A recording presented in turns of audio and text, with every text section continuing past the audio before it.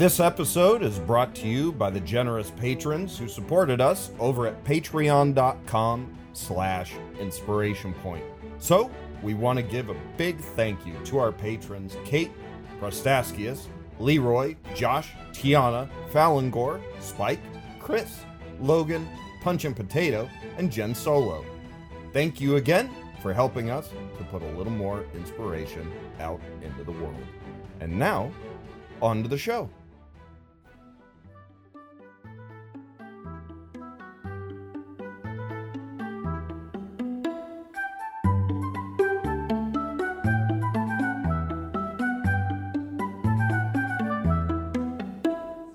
Ladies and gentlemen, welcome back to another worldly episode of Inspiration Point. I am Andrew. And I'm Adam. Good evening. Good evening to you, sir. How was your week?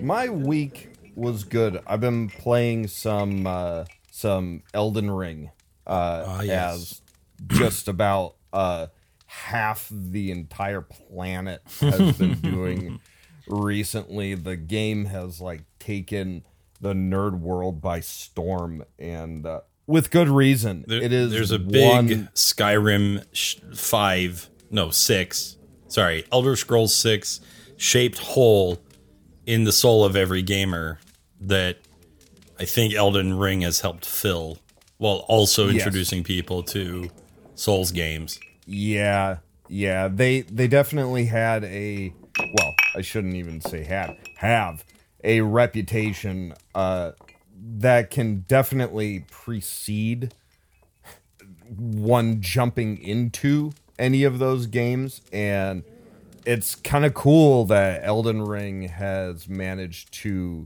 kind of get people over the hump, I guess, of, that kind of intimidation.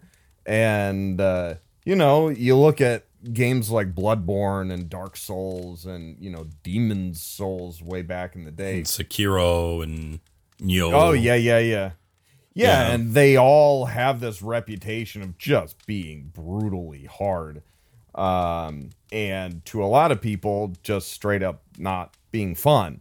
And Elden Ring has walked this really, really great line of it'll kick your butt real good, but it also is open enough and gives you enough options where you can tangibly feel yourself grow and learn. And, there are a lot of very kind of opaque systems and menus that you kind of got to get the hang of, and things like that. And there are lots of things to the game that are hidden, both in terms of gameplay and menus and systems, as well as just things within the world.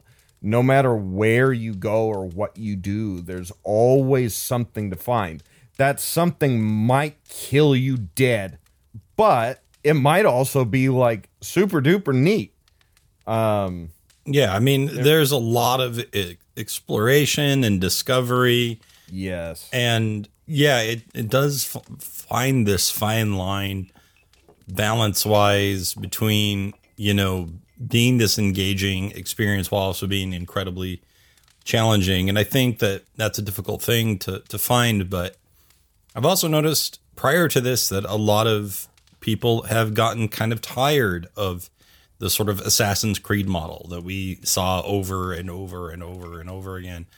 And I like a lot of those games, frankly. I mean, I love Ghost of Tsushima. I've talked about it on this show. I love Shadows of Mordor, Shadows of War.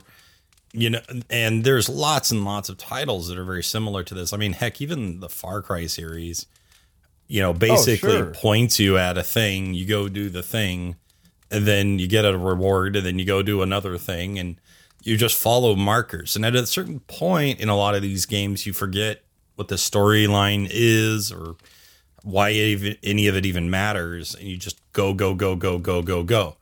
And it doesn't really feel like exploring either. If you're being told where to go, It's like, I don't need to look around if there's a big door marker, pointing me directly at where the door is. Right. I don't care what's to the left or the right of it. Right. Because the game found it for me. And so to a large degree, we've been like taught how to play games by the games we've played, right?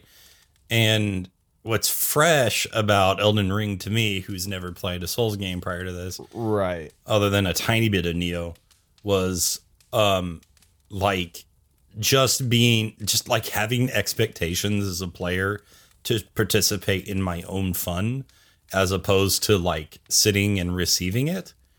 And I think that has engaged me in a way that has made sitting around playing a silly video game feel more meaningful than it typically does.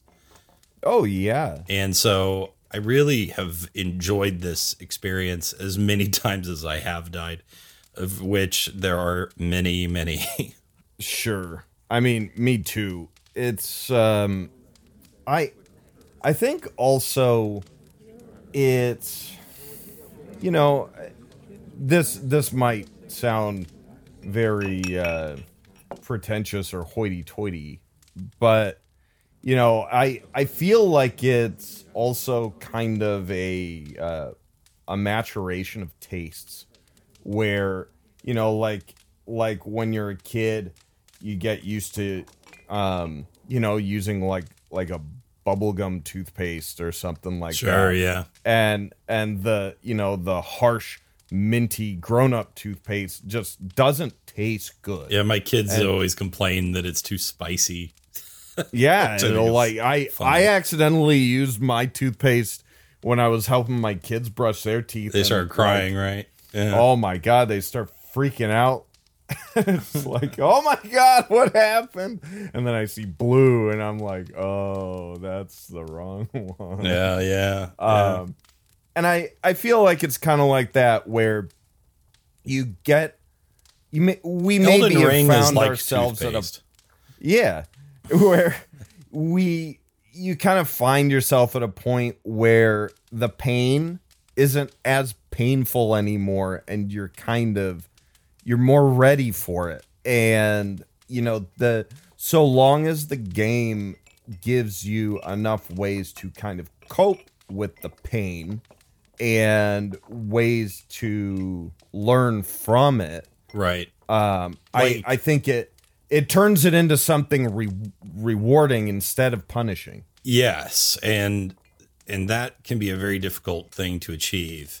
In your process of trying not to sound pretentious, I'm going to say something very pretentious. Go for it. So I like to read The Art of War. Oh, here it is, right? But one of the things that Sun Tzu talks about in that book is that the enemy presents us with the opportunity for victory, but we will supply our own defeat. Yeah, that definitely applies here. It really applies where like you're not so much, fighting the game as much as you're fighting yourself. Like you're trying, every time you die, it is 100% your fault. Barring any time where like maybe the camera got tangled up or, something weird happened with the targeting system or whatever. I mean, but that's pretty few and far between. I mean, how many times have you died just walking off a cliff like an idiot? Oh, totally. Like so many times. Or like you're about ready to put that button input in, and the moment you put it in, you go, I'm dead. Before it even happens. And you're like, why did I do that? What's wrong with me? I would amend that a little bit, if only with the note that, these games are, or rather this specific game, at the very least, I don't want to go talking out of school about games that I haven't played. But this game is built on a foundation of trial and error, where you're going to walk up to a boss who is going to trounce you. especially if you're not familiar with Souls games. I mean, there are some guys out there who are like, I totally seasoned pros. Yeah. So it's not like every death is because you were objectively an idiot. Well, not an idiot, but you made a mistake. You did something you shouldn't have done. And I think there's also like you just didn't know something was coming. Well, let me compare that with something, because I know exactly what you mean. And you're right, the game is meant to be played through trial and error, but let me compare it to raid bosses in World of Warcraft. And I don't think you did too much of that. But I did. I did quite a bit, and then I did some for SWTOR. And now those boss fights are much the same way, but it's different in that if you don't do the mechanic as like expected, then the damage spikes so insanely high so as to become unmanageable. And so you must memorize the route. You can't, like, with a few exceptions, like some of them you could figure out as you did it. But for the most part, It was the expectation that everyone in your guild would watch the video beforehand. Right. And some things just have weird timers, or he does this, then he does this, then he does this. And there's no way to react without just knowing beforehand.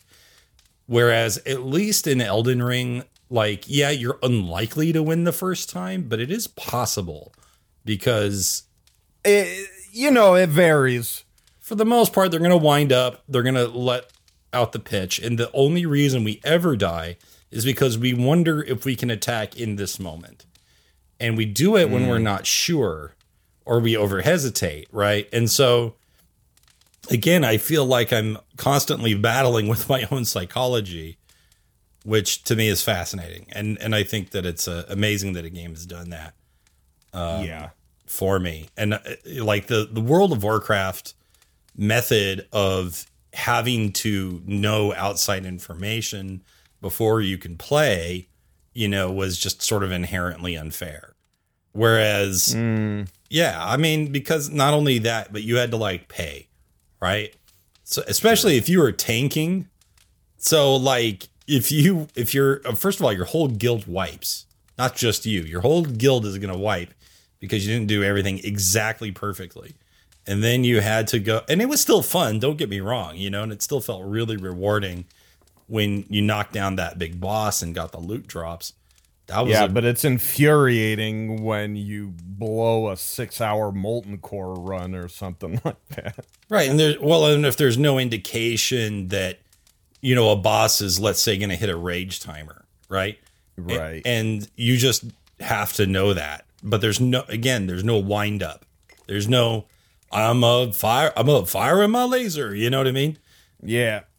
You need that. And Elden Ring does that. Now, sometimes that wind up happens pretty dang fast. Oh, yeah. But I don't feel like I am memorizing dance steps and going through them as much as I'm just kind of getting used to what the repertoire of the monster is. So I think there's a little bit of both, but I do agree with you. I just think, most bosses, I have run into a few where I smacked them around the first time, but that's usually the exception, not the rule. For me, I usually wind up going in and, I'll generally be able to like dodge the first move or two, because I'm at least trained enough to like watch for them to move first, and if something's coming at me, I try to move. But beyond that, like a lot of these bosses really tend to have at least one or two moves that are kind of exceptionally long. Like they'll do like 3 hits and it'll kind of look like the move is wrapping up, but then they'll like transition into like one more big hit that's kind of staggered. or something to kind of throw you a little bit.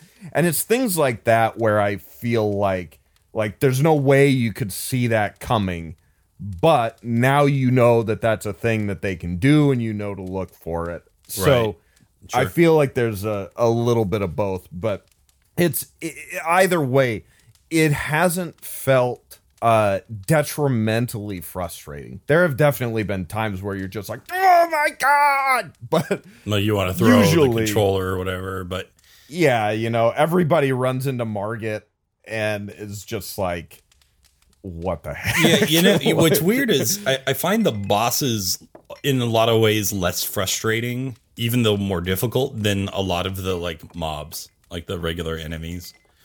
Oh, yeah, there's certain ones that are just infuriating. Like you see them pop up and you're like, oh, these guys, dudes. Man. Oh boy. Yeah, for sure. Well, anyway, we have really enjoyed Elden Ring and we feel like we're learning things from it. Even if not everything about it is totally perfect. I mean, nothing ever is.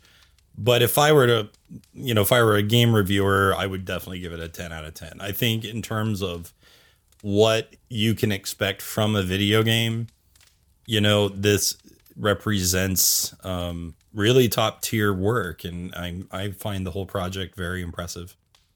Yes, I would agree. I think especially if you consider it from the perspective of it, I feel like a Souls game or a Souls-like game is almost a genre unto itself, where for a Souls game, there are certain expectations, like the difficulty and stuff like that, where it's a little difficult to really compare one-to-one the experience that's being delivered by Elden Ring compared to, say, something like Skyrim or even like The Witcher 3, where it's From Software's take on the open world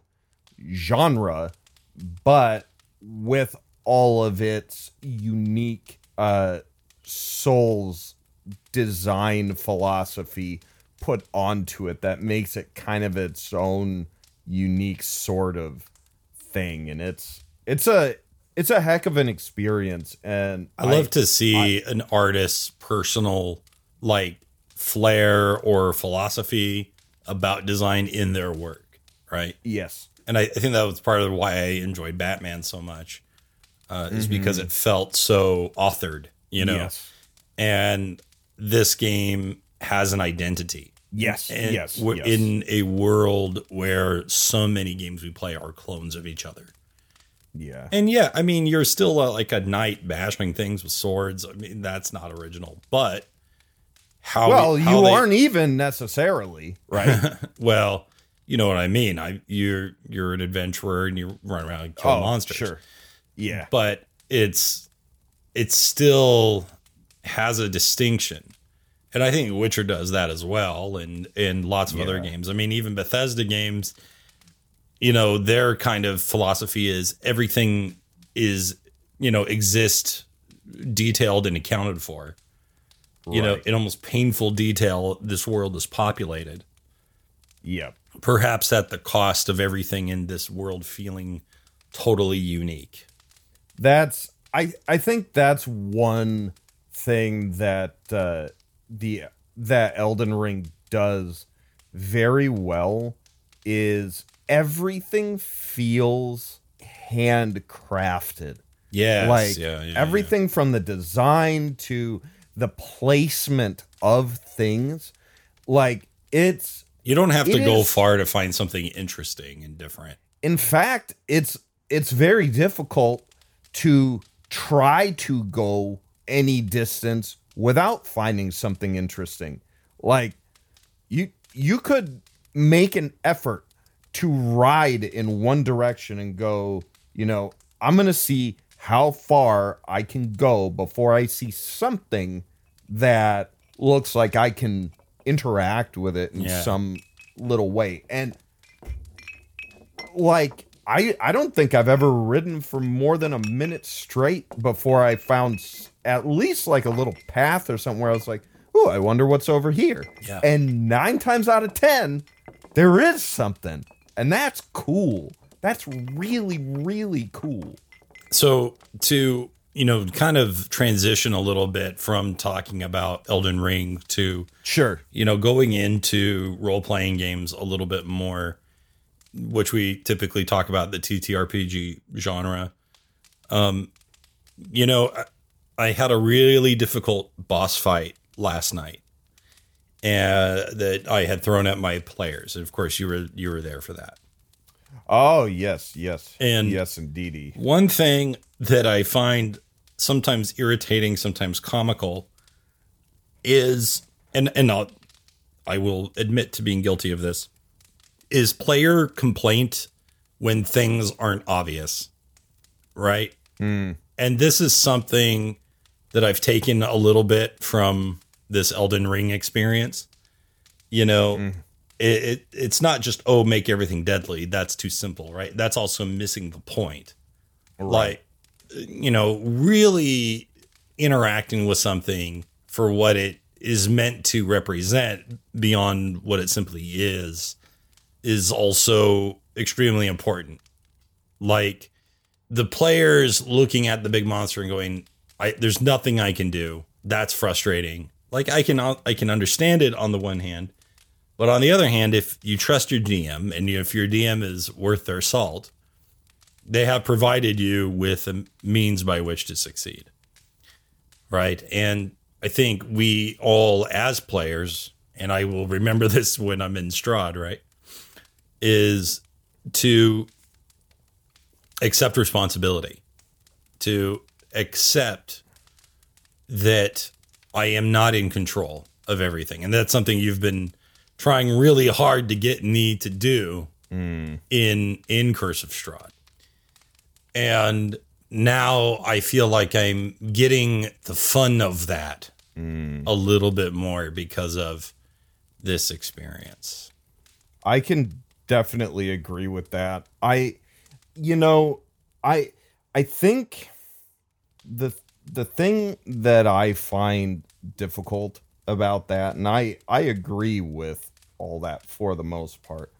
The only difference for me is that in a TTRPG versus a video game like Elden Ring, there are certain tells and clues that you have in a video game that you don't really have in a TTRPG, like especially in terms of like visual or sound cues, or and coupled with the fact that in a video game you can, unless maybe you're playing something on a hardcore mode, if you fail at something, insert comment about loving your ones here, but generally if you die trying to do something, you can come back and give it another shot. And there's that that fundamentally changes the entire way you interface with the experience. For me last night, in the boss fight, I was sitting there like I could tell when you were saying things that were intended to be clues. Yes. And I could not for the life of me figure out what the clue was, which then led me to think, okay, either A, it's not a clue for me and I'm not supposed to be figuring it out, or it is a clue for me and I'm missing it. Mm-hmm. But if I'm missing it, I'm missing it. And that means like, I can't just make myself think harder. And on top of that, it's a fight where you've straight up said, like, you could straight up die. Like, this could be end of campaign, like from not even from an in-game thing where it's like, oh, you could die, but maybe there's something afterwards, like, kind of thing. It's like, this could be the end of this campaign if you guys buy the farm on this. Yes. And that kind of pressure, at least for me, and I would imagine certain other players, I think some people thrive on that kind of pressure and it helps them think better. For me, like, I see that and it's like, well, what do I do? Like, start, I don't want to randomly start hitting buttons. I want to come at this thoughtfully, but at the same time, like, I can only sit here and absorb so many hits before I'm just out of resources. Right. Well, so, yeah, absolutely. So let me address a little bit of that at a time. So number one, having tells, that is something we've talked about. I've talked about it a lot, specifically when it comes to traps, right? Like, I don't like the invisible tile. Like, yes, that, oh, you stepped there. Well, you stepped in the trap, you fool. Like, I hate that. Yeah. Right. I do believe we can put tells in turn-based games. In fact, in a lot of ways, it's easier to do so because we're in full control, right? And that kind of stuff you can. And we can absolutely do that. Like, on top of that, traps. And while we don't have that second-to-second reaction time or that ability to redo and redo and redo, and sometimes you miss because of the dice, not because of anything you did wrong, right? And I totally understand that. But having said that, it is turn-based. And, one of the main complaints about D&D is the time it takes to do combat, right? Which means we have lots of time to think. And we can message each other and we can ask questions. And preferably all of that is done in-game, in character. You have a key PC who was the one who specifically activated the ritual. Right.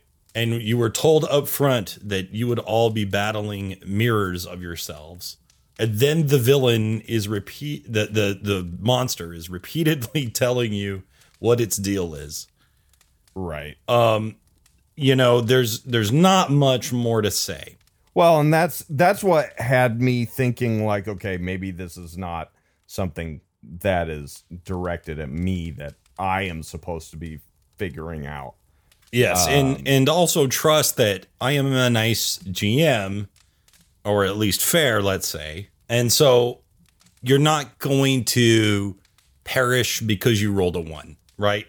I'm just not going to let that happen. Sure. Like, death is going to come as a result of fundamentally not engaging with the encounter, like, in the way that it is intended, like, or ignoring character growth or something like that. If the dice happen to catch you and things get out of hand, then I will do what I've done in the past, which is make some stupid reason why you lived after all. Right? Sure. And I have given you guys, I think, 3 different big resurrection gimme moments. Oh, yeah. Where that happens. But one player character has not returned. Right. You know what I mean? And there's reason for that. So it's, and again, this sounds really pretentious and I hate to say it, but when you do get to these higher levels, I mean, this is a lot. You know how much prep it takes to run a D&D game. And you have a certain expectation from your players to have them engage with you on a certain level. Right. And if they don't, then we cannot go further in this social contract that we have constructed between us. And as we approach level 20 and promise to reach level 20, we must be willing to engage with it on that level. And if we can't, then that's fine, because there's lots of other games we can play. Sure. Right? Someone else could GM, or I could start something else, or we could try Fate. Like lots of fun things could happen. We don't have to keep doing this. So I hear what you're saying in terms of Well, you don't get to come back to life infinitely. True, fair enough, absolutely. But we do, if we are good DMs, let's say, we do provide those tells in meaningful ways. So, I'm to be clear, I don't want to sound like I am saying that the tells weren't there. I'm just saying, in fact, I even, at least as far as I can tell, I did even notice them. I was having difficulty. Yeah, and this is not a personal accusation by any means. I would not. Sure. I would not dare do that. But you're right in that it's not for you. But at the same time, your character can say, "Hey, so and so, I think it's saying this," right? Like, sure, you can certainly help that along. Fair enough. So I also totally didn't want to start stepping on toes and stuff like that. That's also, you want, if it's intended for someone else, you typically, you want to give them the satisfaction of figuring it out themselves. But yeah, see something, say something, right? Yeah. So, right. We are 30 minutes in. So yes, why don't we have a topic? Yeah, let's transition a little bit into part 2 of our world building exercise. Yes. So last time we started looking at the book, The Ultimate RPG Game Master's World Building Guide, Prompts and Activities to Create and Customize Your Own Game World. This is by James D'Amato. And he's also the author of The Ultimate RPG Character Backstory Guide. So, which I also have a copy of. In fact, I actually have a couple of copies of that. Nice. So these books are all about getting you to think. And the last time we got together and spoke, we went over the first 10 questions asked as part of a fantasy campaign setting. Mm-hmm. And we developed a sort of silly little world. Yes. And we answered the following questions. We asked questions like, is magic present in this world? If so, how common is it? What major event in this world's history is remembered largely inaccurately? What happens to people when they die? Which creatures are capable of speech? What is special about the shape of this world? What unseen forces have power here? Is there a place here known for peace? Is it easy to find? What mystery has gone unsolved for as long as anyone can remember? What is something very commonly understood, and what is something considered secret knowledge? And the last one was, which landmark stands as a permanent reminder of a major event? Describe it. That's right. So, what do you vaguely recall what we had gone over last time and what definitely. our world was? You want to give us the broad strokes? Yeah, so basically the world that we are building is essentially, it's shaped like a bowl, kind of. If you imagine having like a sphere of clay and using your thumbs to push in at one point so you get this kind of rounded, deep indentation, that's essentially the shape of the world.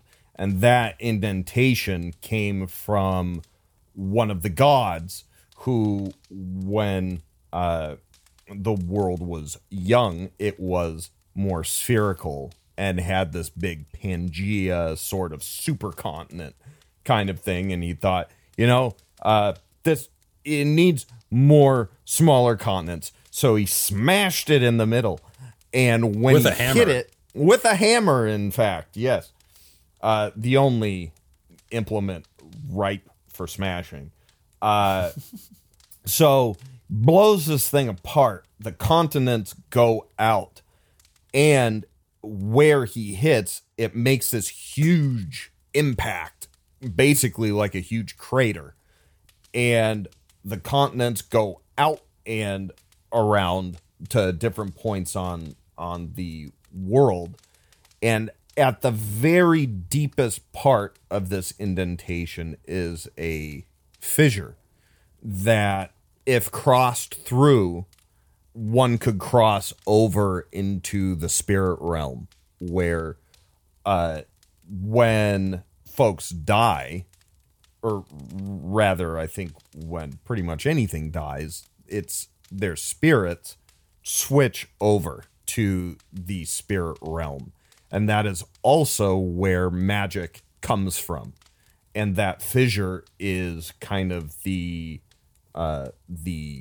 opening through which the magic leaks out into the world. Magic is uncommon in this world, though, people know it exists. I think we did decide that. Let's see. Oh, the landmark that kind of stands as a reminder as to what happened when that hammer blow hit. It shifted the tectonic plates that were around there and pushed them up and out through the kind of now the upper edge of the bowl. So you have this big ring of mountainous spines around the outside, and this mountain range kind of dips in and out of the sea around the planet. And actually, in the time between when we recorded last and now, I actually had a thought in terms of travel, where you would have these ships that would sail around, and if they're on the inside of the bowl, if you will, sailing up, basically you get to a point where you would almost have to go vertical. And even with engines and motors and big sails and things like that, you'd get to a point where it's very difficult. So that had me think that at a few points around the mountain range, you'd have essentially imagine like huge heavy duty harbor cranes that, as ships get to a certain point on their approach to come out of the inside of the bowl to then move over to the outside, you have this double-sided crane that can reach down like a claw machine almost, grab the ship and lift it up out of the bowl, rotate around, and set it back down on the outside so it can continue on.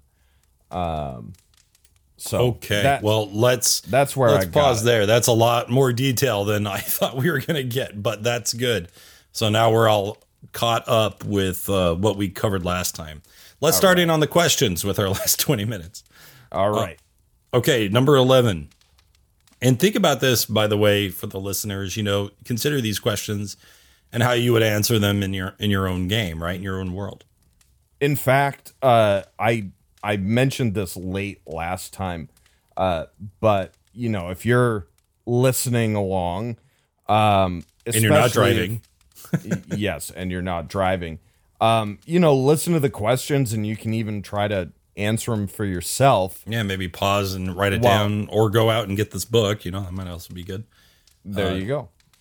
We're not sponsored or anything, but would love to have them on the show sometime. Yes, indeed. Number 11. How do people travel long distances in this world? So in Skyrim, you click on the carriage driver, and that's how you go. And then once you've revealed everywhere, you just sort of teleport somehow. I would say on land, you're talking typical modes. It's either land and sea and air. These could be the possibilities. In Morrowind, they had these like stilt walker things. Stilt striders. Giant bugs. Yeah, they were like big ticks with like super long legs, and they would walk over the world. They would stride, if you will. Yeah, and with like the Dragonborn DLC, I think in Skyrim you could eventually get like your fast travel dragon, which was kind of cool. But yeah, lots of games have different methods. In Mass Effect, you are using your ship, the Normandy, to get from planet to planet, right? So and you're also traveling via those mass relays. Right? That's right. To go large distances. Right. Yeah. You that's how you get real FTL or whatever. Yeah, I'm thinking that in this world, like we just discussed a bit, for long distance travel, it's by sea, and you have these different ships that are equipped for, if you look at like nautical history, you had, there's even a great board game about this called Merchants and Marauders, where it's a very cool board game about the golden age of piracy. So if that sounds interesting to any of you, go check it out. But you've got like galleons and frigates and, even like a man of war and things like that. Different ships built for different purposes, shipping goods or fighting or things like that. You could even have like big like pleasure cruise liners and things like that. Could even be a good avenue to bring in maybe some light steampunk kind of technology. So you're traveling large distances by ship, unless you're doing overland, in which case it's, by horse or, maybe even the odd motorized thing, but maybe that'd be rare. Okay, perfect. So those are a good way to do some travel. Yeah. By the way, it's a good opportunity for a nice set piece, right? To help give that flavor, that moment that you travel from maybe wherever you started the adventure to where the main like crux of the story is going to happen. That can be a really big deal. Agreed. Number 12, what is a relatively recent invention that dramatically changed this world? I would say the an extra strong ship engine. An extra strong engine. Is it based on like a specific kind of technology? Is it steam powered? Is it magic crystals? Is it combustion? How is it working? Let's say, and why is this recent? Like, who developed this? Right? Because this can branch into more questions, because like it's very fascinating that in like a medieval fantasy setting we have engines. Right. So they got to be made of something. They do. I like the idea of it being steam power, especially in a ship, where it'd be cool to have, you basically have pumps in the ship that are pulling in seawater and maybe filtering out the salt and boiling off the water to get that steam power. Given that it's a ship, having all that water around, it'd be cool to be able to use that as a resource. I don't know who the scientist would be, but I had a thought for a different setting, perhaps, where, because I was thinking of like the Hellfire engine from Mordenkainen's, or maybe it's Volo's, I forget which one, but anyway, like, what if like an inventor was like, I invented this, but he's really just a warlock, and like literally all of his stuff is powered by demons, but everyone else just thinks it's super complicated technology, and so they just shrug and go, whatever. He's literally like spreading hell all around.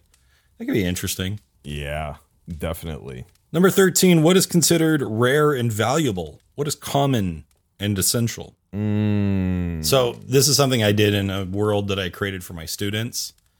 I got rid of copper, silver, and electrum entirely. And I just inflated all the gold prices.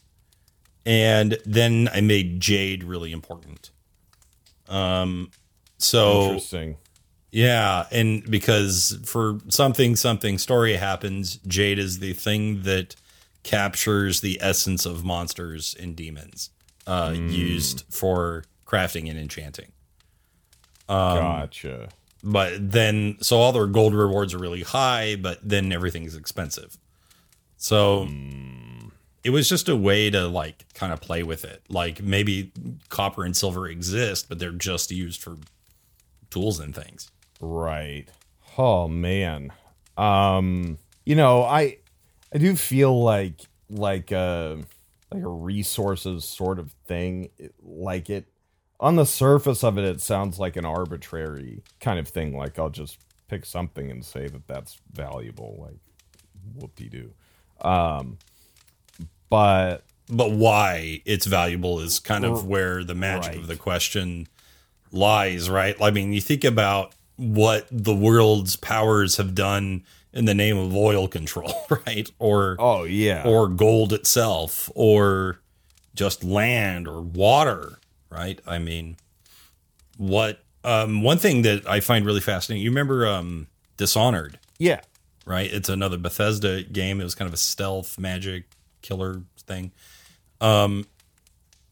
Their technology was like almost entirely based around whales.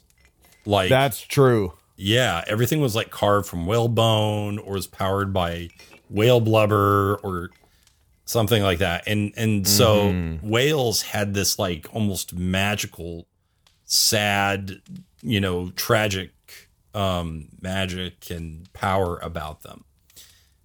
It really added to a lot of the flavor of that world. That's very true. That's a great example. I had completely forgotten about that. Yeah, I love Dishonored, honestly, the first one. The second one I could leave, but the first one was, I thought, a really amazing game. You know, I almost wonder about lumber. Like, you know, it can be used in building ships. It also can be used in fueling said ships. I mean, that might even be an alternative to your steam if you didn't want to go with that. Like, this particular type of wood is like ever burning or something, or you know, the burn it creates is so powerful that it gets more, you know, oomph to whatever it is you're powering. Ooh, you know, here we go. Maybe there are special trees that grow on the inside of the bowl because they're closer to the impact spot where magic comes through, so that magic is able to infuse those trees that grow on the interior. So that's what we'll call the parts of the planet too. We have the spine, and we have the interior, and we have the exterior. And the trees that grow on the interior have various magical properties that those on the exterior do not. I'm starting to imagine like a semi-magical sort of native population that lives on the interior, and, you know, the folks on the exterior, perhaps not as enlightened, but maybe technologically superior, you know, coming in to sort of colonize and take the magic trees, you know. That could be an interesting, you know, maybe it's a little overdone, but that could be one way to do it. Yeah. But I do like magic trees. Trees be important. Because maybe it's just Elden Ring. I've been playing too much. Right. They're like big tree. We like big tree. We do like big trees. You know, but that's very human though. Like we have a spiritual connection to trees, you know, in a way that that we don't with some other materials. It's just millions of years of evolution and being around them. I do have to say, I think of all like the different environments that you find in, typical fantasy, I think forests are probably my favorite. Oh yeah, I think so. And I'm sure there's got to be a reason for that, but there is something magical, serene, mysterious, and dangerous. It's fun to climb trees. It do be fun to climb trees. It's true. And wet forest in the morning, it's a nice smell, especially with a little burned out campfire.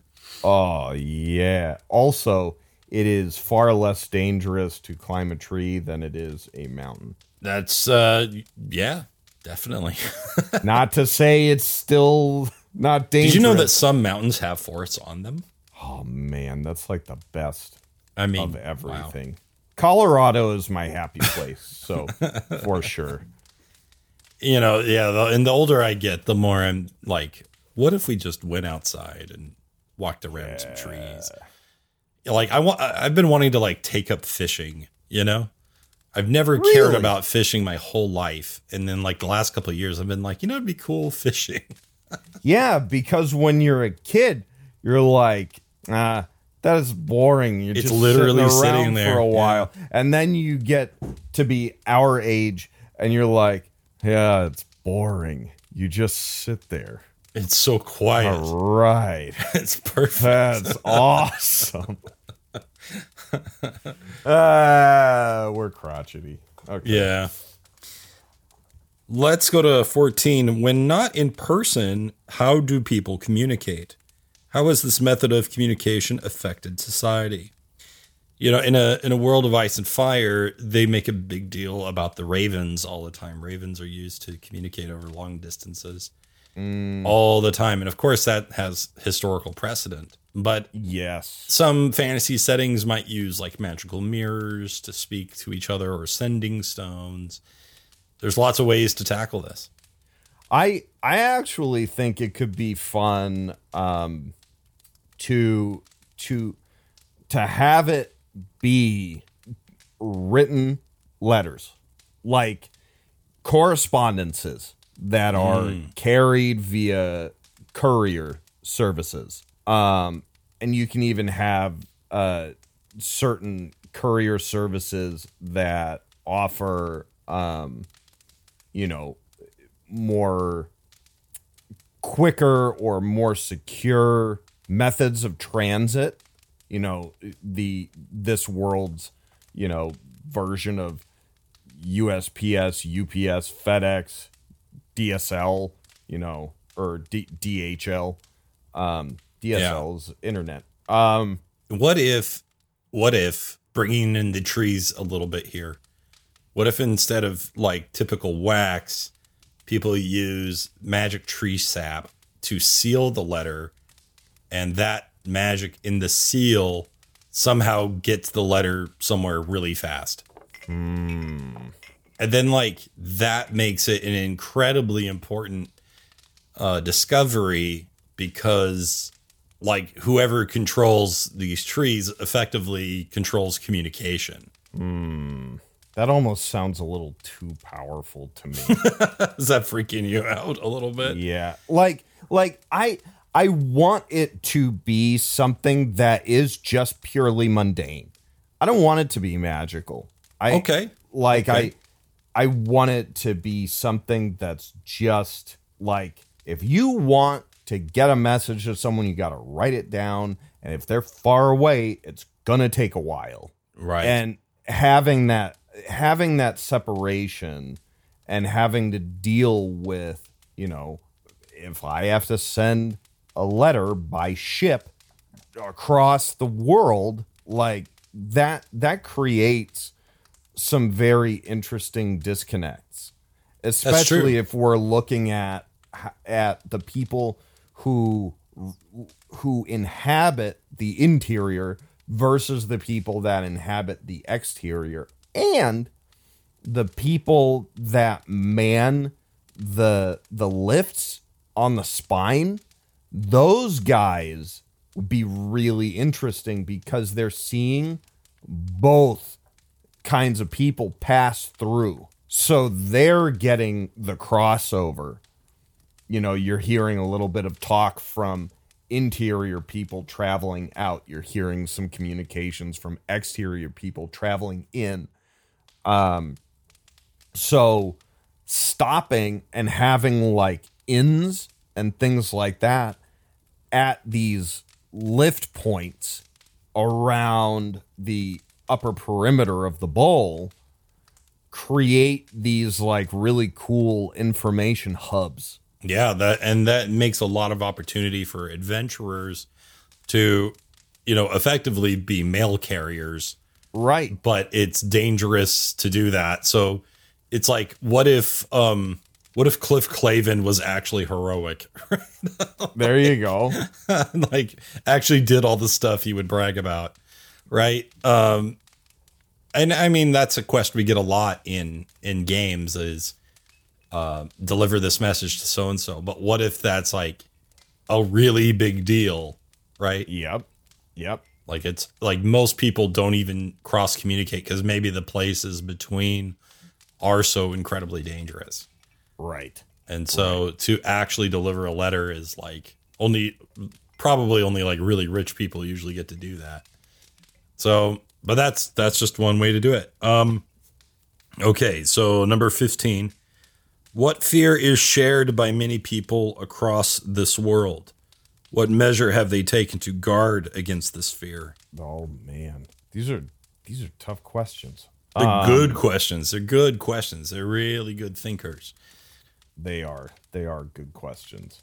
Everything, something that everybody is afraid of across the world. So in Game of Thrones, they would always say winter is coming.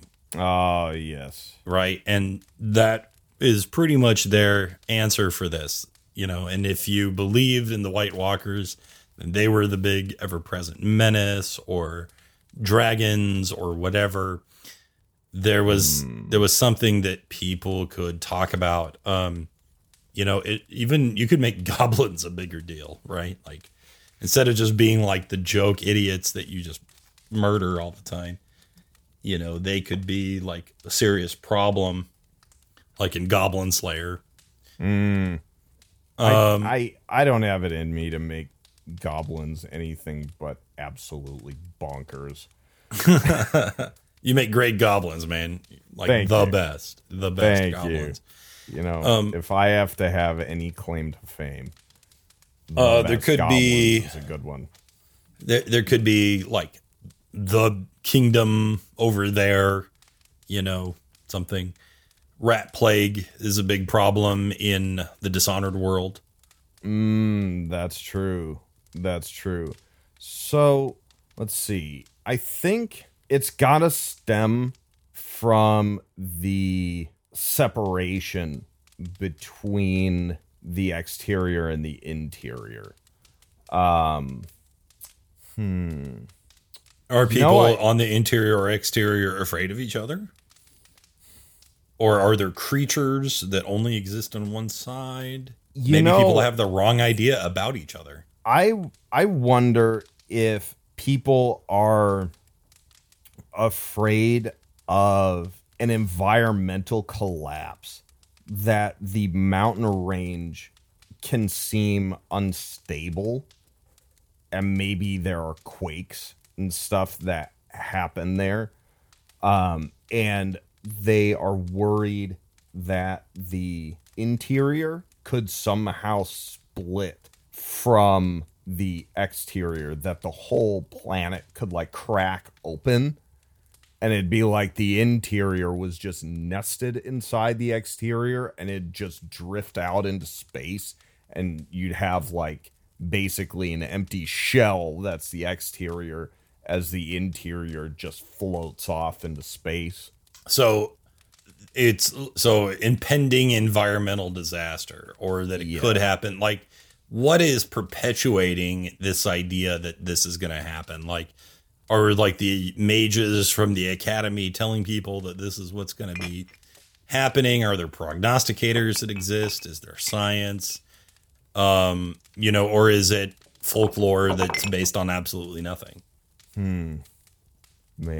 We are going to fry your brain tonight. Yeah, no kidding. We're going to put it on a skillet and fry it up. Maybe that's what they're afraid of, being asked tough questions. You know what I think it's got to be is tales from sailors. Like that's always been a thing in history. Like, the stuff that sailors would talk about in port. Right, like, yeah. Oh man, you wouldn't believe some of the crazy stuff I've seen. That actually makes a ton of sense because the communication in this world is so cut off that hearsay and rumor are actually serious problems. Right. And it basically turns into a blown up game of telephone. Yes. Where like some guy, was on his ship getting lifted over the spine and a quake hit that portion of the spine and it seemed like the whole thing was going to crack wide open.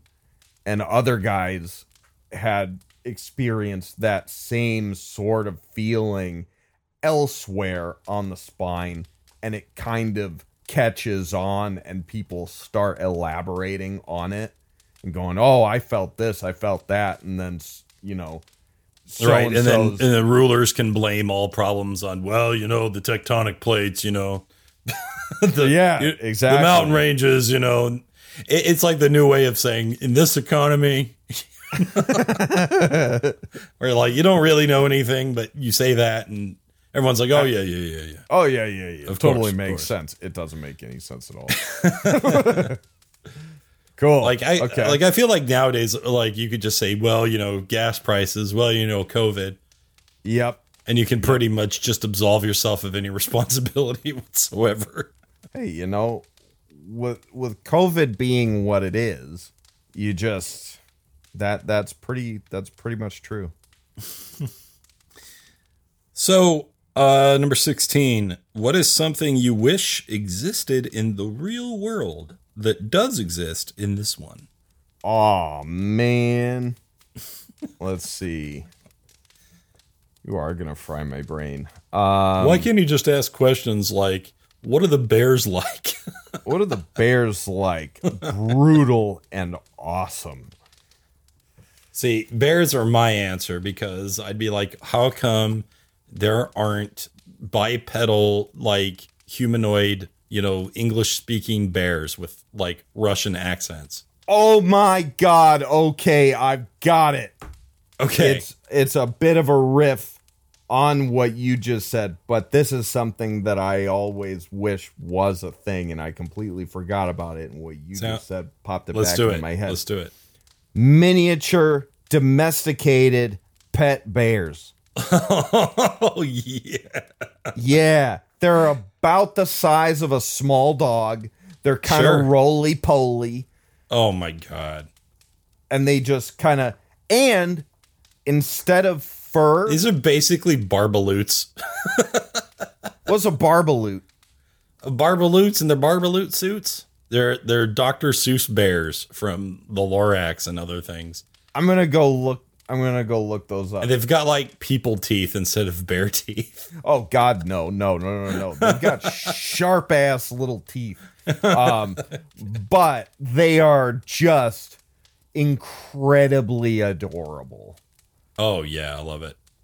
It's kind of like the Poros in League of Legends. They have there's little snowball creatures with little horns. Yeah, that's the guy that Braum is... Heimerdinger has one that follows him around in Arcane, right? Correct, yes. Right. Yeah, I love those little freaking buggers. So yeah, Poros were like a thing they tried out one year, and then like everyone was like, I need all of the merch that has to do with that. And then Riot was just like, okay, this is a thing now. Yeah, so you make a cute, cuddly creature and, must protect, right? I mean, even, Star Wars does it to mixed results, right? Yep. Ewoks. Yeah, they had the Ewoks and What was a new one that like Chewbacca almost ate one? They were the I forget what they called. They were like little puffin bird things, right? Yeah, they're like puffin squirrels or something. I don't even know, but yeah, like they didn't really land the same way. But there's been other things that do. I mean, heck, even like Grogu / Baby Yoda. Oh, was essentially the cute, cuddly thing for everyone to get obsessed about. Sure is. But that's actually a great addition to this world, just little pet bears. Yep. Imagine them being on the ship. Okay. So in there, sailors are typically considered, at least in mythology, to be, a superstitious bunch of folks. Yes. There are certain things that you do and certain things you don't do on a ship. It's bad luck to not have a ship bear. All right. And what are we going to call these tiny bears? They need to have a special name that is just as adorable as it sounds. All right. That's the real question. Hold on. Because naming things is incredibly important. Let's say, what about like an Ursel? Okay, little Ursel. I like that. That works. It's like based on Ursine. Right. But it also sounds small and mini, so that works. And then like that also can have to do with like star navigation in a way, which, could add to the idea that they're lucky on ships, even if they're not really. Yeah. You know what? Change it from Ursel is like having the LE on the end feels weird. Let's call it an Ursu. Ursu. It's got a nice clean clip at the end of it. Yeah, I like it. Ursu. Nice. Yeah, that's pretty adorable. That's a good little name. And I look forward to playing in this world and collecting Ursus. I'm going to get so many. That's right. Like this. This is merch right here. This is how you sell your setting, right? This is the merch question. You gonna have a little fluffy Ursu dice bag with a zipper on its tummy.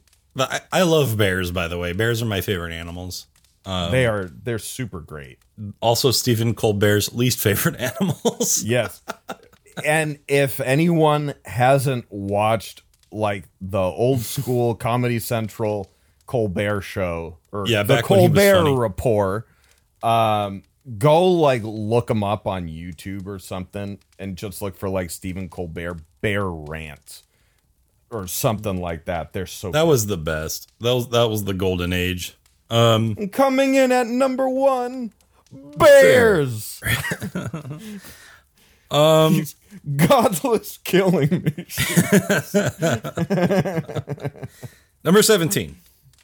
What annual event is celebrated in many different ways across this world? So in my world, we have the essentially Independence Day for Spearhaven, the main city that we work with in that setting. And then I forget what the opposite one was actually about. I forgot, it was in my own world. It might have just been like a spring thing or whatever. But what is that big holiday? The date of the first what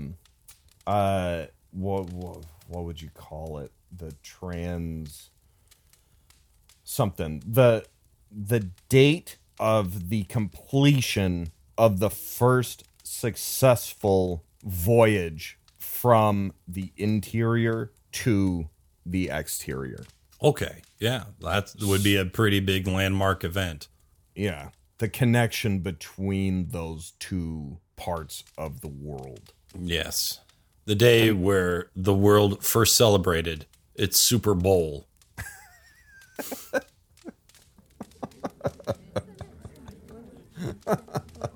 I think that's what the holiday should be called, the Super Bowl. I think that's what the planet should be called. Yeah, it's just called Super Bowl. The Super Bowl. I'm just picturing this like god that made this thing. He's just like got a beer helmet on. Heck yeah. It's just like this dwarf trying to like have some sports. He's poking this planet like, hey, invent sports, hurry up. Invent sports. Invent sports. I need competition. Look at all the conflict I created for you. How come you're not fighting? There are so many reasons for fighting. Psych. That would be hilarious. Okay. Here's another one. Number 18. How do the skies of this world look different from the sky we know? Oh. So, Tatooine has its 3 suns, right? And then you've got... I made a world where everyone can look up and there's a big dragon god floating around. Oh, dang. It's just always there. And that's pretty cool. In God of War 4, you can basically look out and see Jormungandr. Yes. Which is really, really cool. Sometimes we see other planets. In the Forgotten Realms, you look up at the moon and a piece of it is broken off into little chunks that trail behind it, known as the Tears of Saloon. I think it's different depending on where you're at. If you're on the interior, you're and you look, if you were dead center on the interior and you look straight up, apart from your periphery, you might basically see what seems like a normal sky.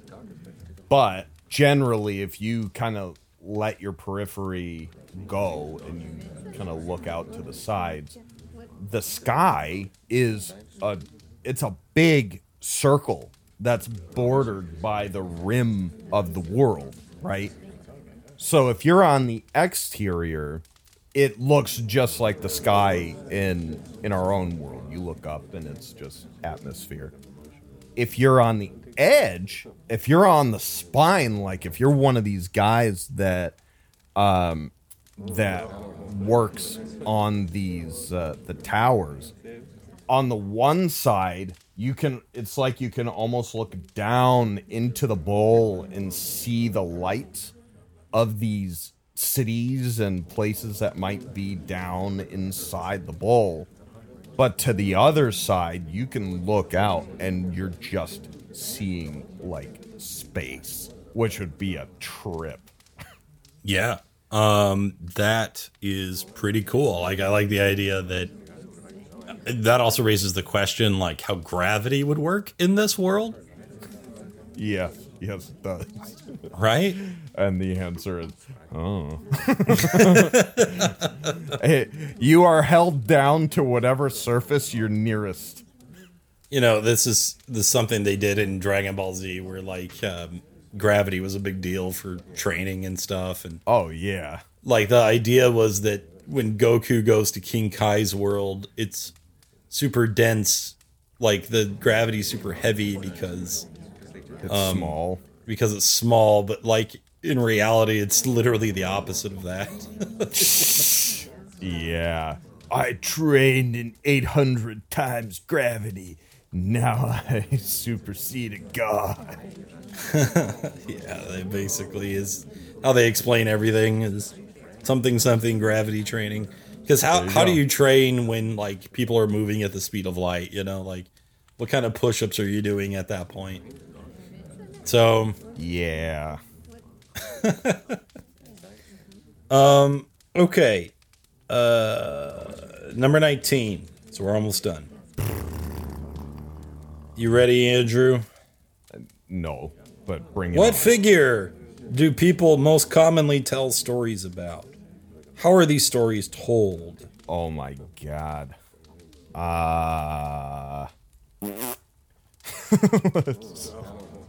So the great hero, Ursu the First, emerged on the world. Oh, it's gotta be the captain of the ship that made that first voyage. It's hey, that's a good idea. like Columbus or Leif Erikson or something. This is larger than life, sort of Blackbeard-esque, intrepid adventurer who would brave the however many seas there are. The several seas. The several seas. That sounds so underwhelming. The few but not precisely quantified seas. We're pretty sure there aren't like more than 10, but there are conflicting opinions. Also, don't quote me on any of that.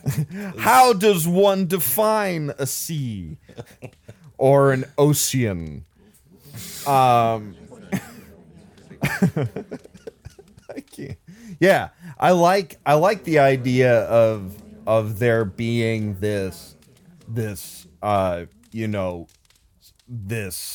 nerves of steel kind of unflappable super captain who just, wasn't afraid of anything and, would just face the odds and beat them every time without batting an eye.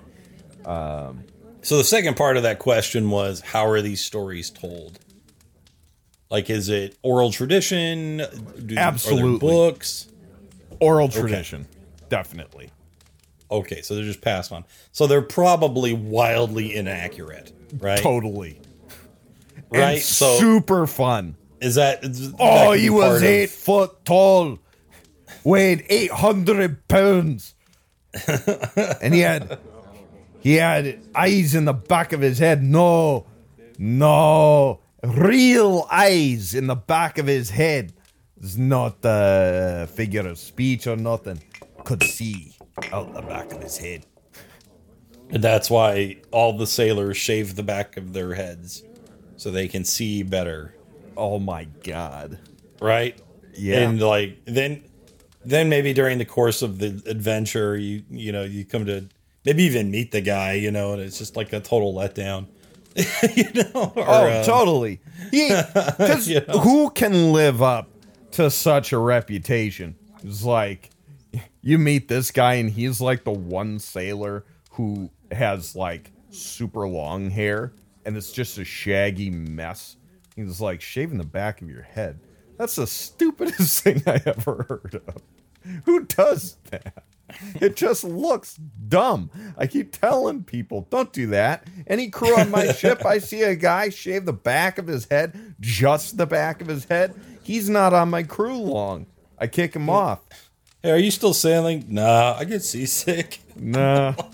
Man, you wouldn't believe just the up and down and up. I hit about, 34 and I just couldn't do it anymore. I was on the downside of one of those lifts and man, the cable snapped 30 feet from the surface of the water and my stomach just shot up into my brain and man, that was it for me. Ooh, just I must have thrown up for a week straight. But I do have a large collection of rum here. Who wants to take a look at Why is the rum gone? So yeah, that would be great. That's classic. Perfect. So the final question. Oh man. And in a way we've almost already kind of answered this question. This question I find somewhat underwhelming, but it's fine. How important is technology to the daily lives of people in this world? Yeah, I think we kind of have hit this. We've come to understand that we have some degree of steam technology. We have super rare trees that are magical, and that the courier service is difficult. Right. I would say technology in terms of like advanced technology, people aren't using advanced technology on an individual and day-to-day basis. Like, it's not like people have like steam-powered stuff in their homes. But on a macro scale, trying to get communications between different places is important. And maybe there are steam technology is starting to move around and be adapted a bit. Maybe there are like, some prototype or very early kind of vehicles like the odd car or something like that, but they're super, super rare. Like only the most rich have these. Otherwise, it's like, horse and carriage still. Right. Sure. And yeah, I would say that. Otherwise, they're, people are. This is, what would you say, like pre-industrial revolution? Yeah, it seems like that's kind of where we're getting. Like, I'm getting the sense that because land travel is so dangerous, that the necessity and the opportunity to get wealthy from developing seafaring technology has, basically jump-started that. Kind of like how in our world, communication technology is like way further ahead than pretty much any other kind of technology. That's true. Like even our space travel is like just not moved that much, but our ability to text each other is like dramatically more powerful. Oh yeah. We can send inane bullcrap around the world in the blink of an eye. Like, man, really, I can. Yeah, our phones are in a different time period than anything else we own. Right? Totally. Because of computer technology, but like our cars really a lot better than they were, 20 years ago. Like they just have bells and whistles that come from computers, right? Well, I mean, come on. Really think about it, though. Like, look at a Model T and look at... I said 20 years. I said 20 years. You did. You did say 20. Yeah. I missed that. Like, my mom had a Honda Civic when I was a little boy, and people can still get a Honda Civic. And, it's a little nicer. Right? Well, but you also look at things like stuff that on first glance someone wouldn't really notice, but there are like actually some serious technological innovations in terms of like safety and the engineering behind things. Even but not to the extent that phones have changed, right? That's what I'm saying. Like, because I remember my uncle having like a rotary phone, and I think we even had one in my house when I was really, really little. Sure. Compared to like the idea of even having a landline is just like completely unnecessary now. That's unless you're true. Like a business, Yeah. So it's just kind of funny. I suppose in order for vehicles to make that leap, it would have to be like flying cars or, stuff like that. Yeah. And I want a jetpack. Plane travel, so I think, has gotten worse, probably. Like traveling by plane is just trash. Absolutely. So this has just been my boomer explanation to tie the real world into sometimes one part of your technology moves faster than another. Sure. So, and it's usually just because of whatever the demand there is for it. Yep. So, yes, indeedy. So I could see in this world, like, okay, we're not going to like really upgrade from the horse and buggy because honestly, it's just dangerous and impractical to go anywhere by land. So our sea travel is awesome. Yeah. Yeah. Yeah. So, I dig it. Man, that's one way to this do things. World is freaking crazy. Also, because you have magic trees, you therefore have magical wood. You therefore have magical boats, right? So this is where we could get into like flying ships and crap. Yes. So, or just insanely fast ships or something. Totally.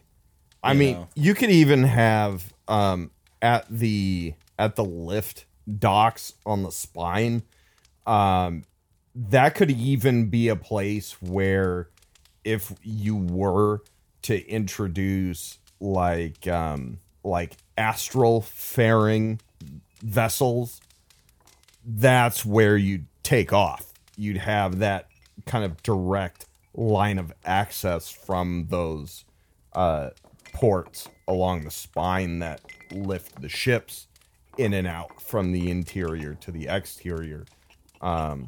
If there ever were things that could, cruise out into space, you do it from that upper rim of the world where you can, just have a straight shot out into the void, which could be really cool.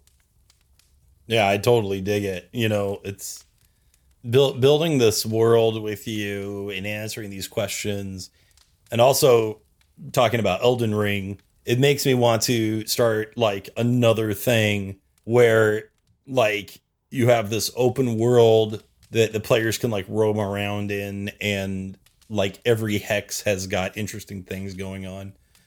Sounds like a ton of work, but it would be I was going to really cool. say, as you said that, it just made me so tired. Right? And I mean, and it's basically what Storm King's Thunder is.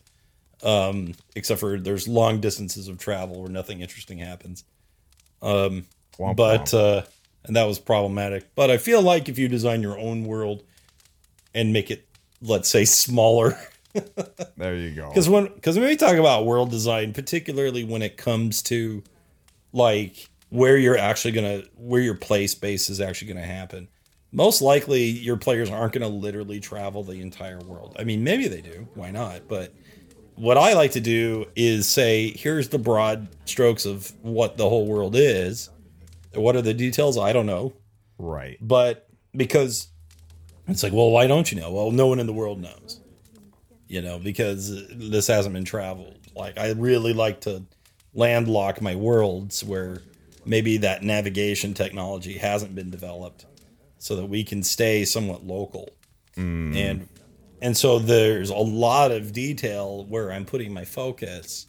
And as the game goes on, the players essentially create more detail for me that I can add to the rest of the world. Of course. And that's very nice. So that's one way to kind of manage all this. Yeah. Because like now that you've created the broad strokes of your world through just a series of 20 questions, I think even just right there, we have a lot of information to work on. But the next question becomes, what is the gameplay of this world? What am I promising my players? What sort of characters do I expect them to make? And what kind of challenges can they face, or can they expect to face, and what will they want to do? And is that all reflected here? Because the whole point of the world building is ultimately to provide that space where we can do the social interaction, the battles, the exploration, and all those different ways that we like to play our game. It actually makes me think of tailoring the setting and the experience to literally being built around the idea that if you are a PC, you are like a naval courier. Like, the PCs are part of one of these shipping companies. Maybe there are a few different ones, kind of like factions, Their job is to like sail over the rim and get to the other part of the world. Yeah, and that's why they are special. That's, the way adventurers typically seem like they're, more than the average Ursu. So the campaign could be called Job. Hey, I've got a job for you adventurers. Oh, you want us to go to the... Yes, I want you to go over the... It's another job for you. You always give us good jobs. I have to bleep all this out now. What? What are you talking about? You can't say that.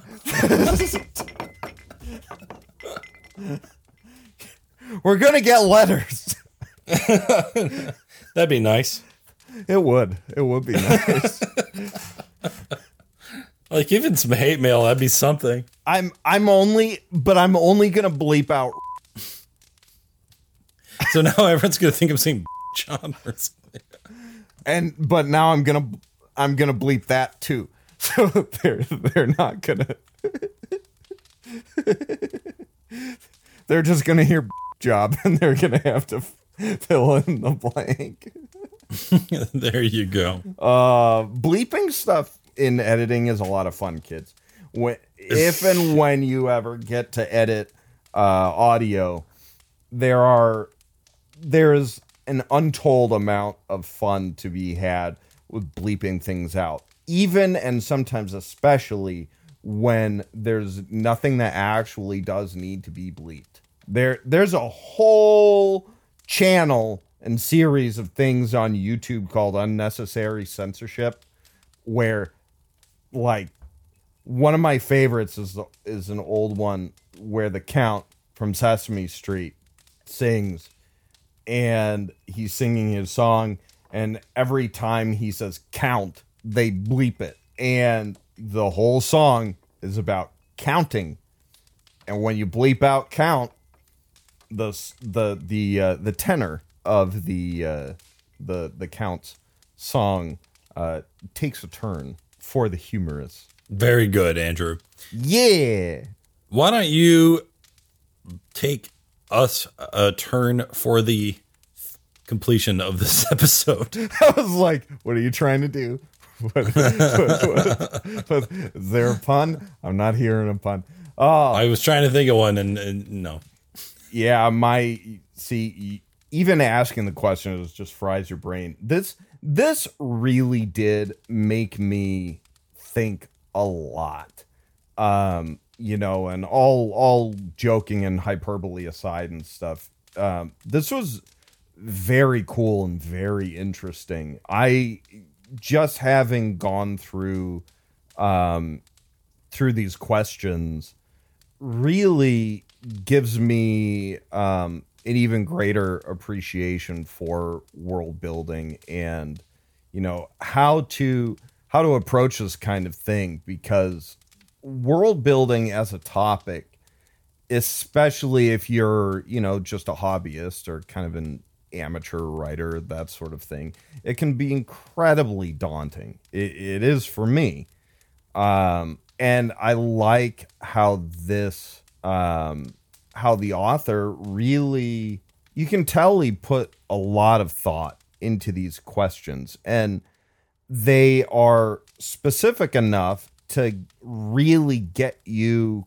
coming up with like hard and fast answers to things. Like a lot of the questions you asked were asking for a specific detail. They want you to pin something down. And the nice thing about that is as you go, you start building up a very concrete framework, which is nice when you want to start playing in a homebrew world, because when you start, you do want to start small. You start in the village tavern, and for all intents and purposes, the entire world, as far as what your players are dealing with, is just that village. Maybe not even that. It might even just be a portion of it, or that village and a little bit of the surrounding area. But in order to answer player questions and kind of guide them along through the world as the game master, you want to give yourself a point of reference. And because your players are going to ask you questions about the world, and you are going to build the rest of it together. So having just these 20 questions, if not, it sounded like there were even more in the book. There was 20 questions, but there's more information in the book. Like, sure. One thing I might even want to go over in another episode is building a magic system. Oh, and that is, yeah. And this has so many different ways to approach magic in different genres. Oh, totally. Like in different time periods and stuff, that give you rules for Magic, and that's very good not only for role-playing game building but for story building as well. So totally. Yeah. One thing I find quite irritating is a Magic system in a piece of fiction that doesn't make any sense and is inconsistent. Yep. And on the other hand, what can be really satisfying is when you find a Magic system in a piece of fiction that does make sense, where it seems like there are rules and things. I know one of my favorite series that was introduced to me by a mutual buddy of ours who's in our Monday night group is the series by Steven Erikson called Malazan Book of the Fallen.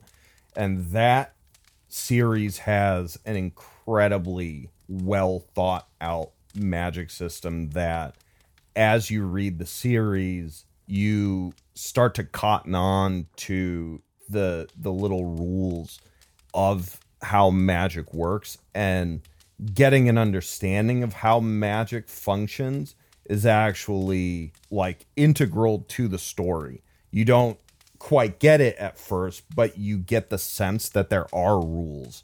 So as you go, you get turned on to like, here's another little tidbit, here's another little puzzle piece. And as the story goes, you start getting this broader picture of how Magic functions within the world. And it can be this really, give you this very gratifying, eye-opening feeling as you discover more and more as the book goes. But that's neither here nor there. Adam, what was the title of the book again? The Ultimate RPG Game Master's World Building Guide by James D'Amato. Okay, so everyone who's listening, that's D'Amato. Thank you. Go check that out. Buy the book, buy the PDF. Please support creators. These guys, are really, they're doing the Lord's work.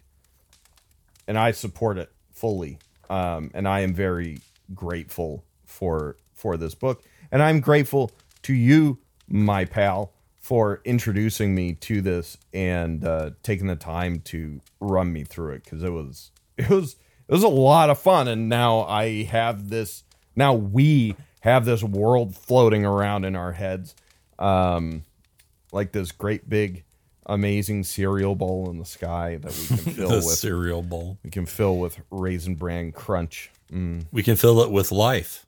We can fill it with life. We can fill it with the secret ingredient. That's right. We could. That's the milk of life, you might say. Yes, you might. And if you want to partake of the milk of life, that is love and friendship and companionship and camaraderie, then you can use the spoon of patreon.com.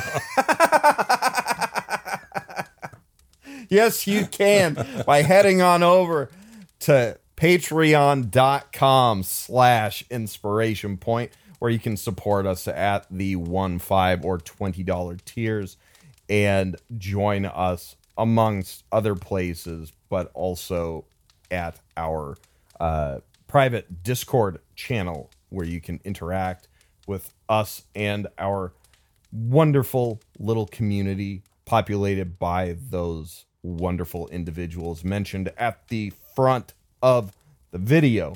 So if you head over there, check out the different tiers, and bonus, if you hit the $20 tier, you will get to participate in a game with Mr. Adam Power here.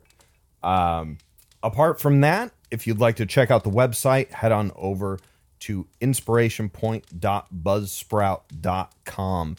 And there, if you are on desktop, you will see 3 little buttons in the upper right-hand corner. And if you're on mobile, they will be in the top center. And those buttons will take you to Facebook, Twitter, and our Patreon, respectively. So, all that being said and out of the way, go check out Elden Ring if you haven't. It's a lot of fun. And let's see. Look for the tells that your GM is giving you in your game. Look for the clues and do your best to participate and help out with those. And lastly, build yourself a world. Think about the questions that we've presented here, as well as others that will without doubt pop into your mind while going through the process. Go back and listen to World Building 101 Part 1 and try answering those questions. Maybe answer them 2 different ways as you go, and see what kind of things your wonderful, wonderful minds are able to come up with. So, happy world building. And until next time, stay inspired. Bye!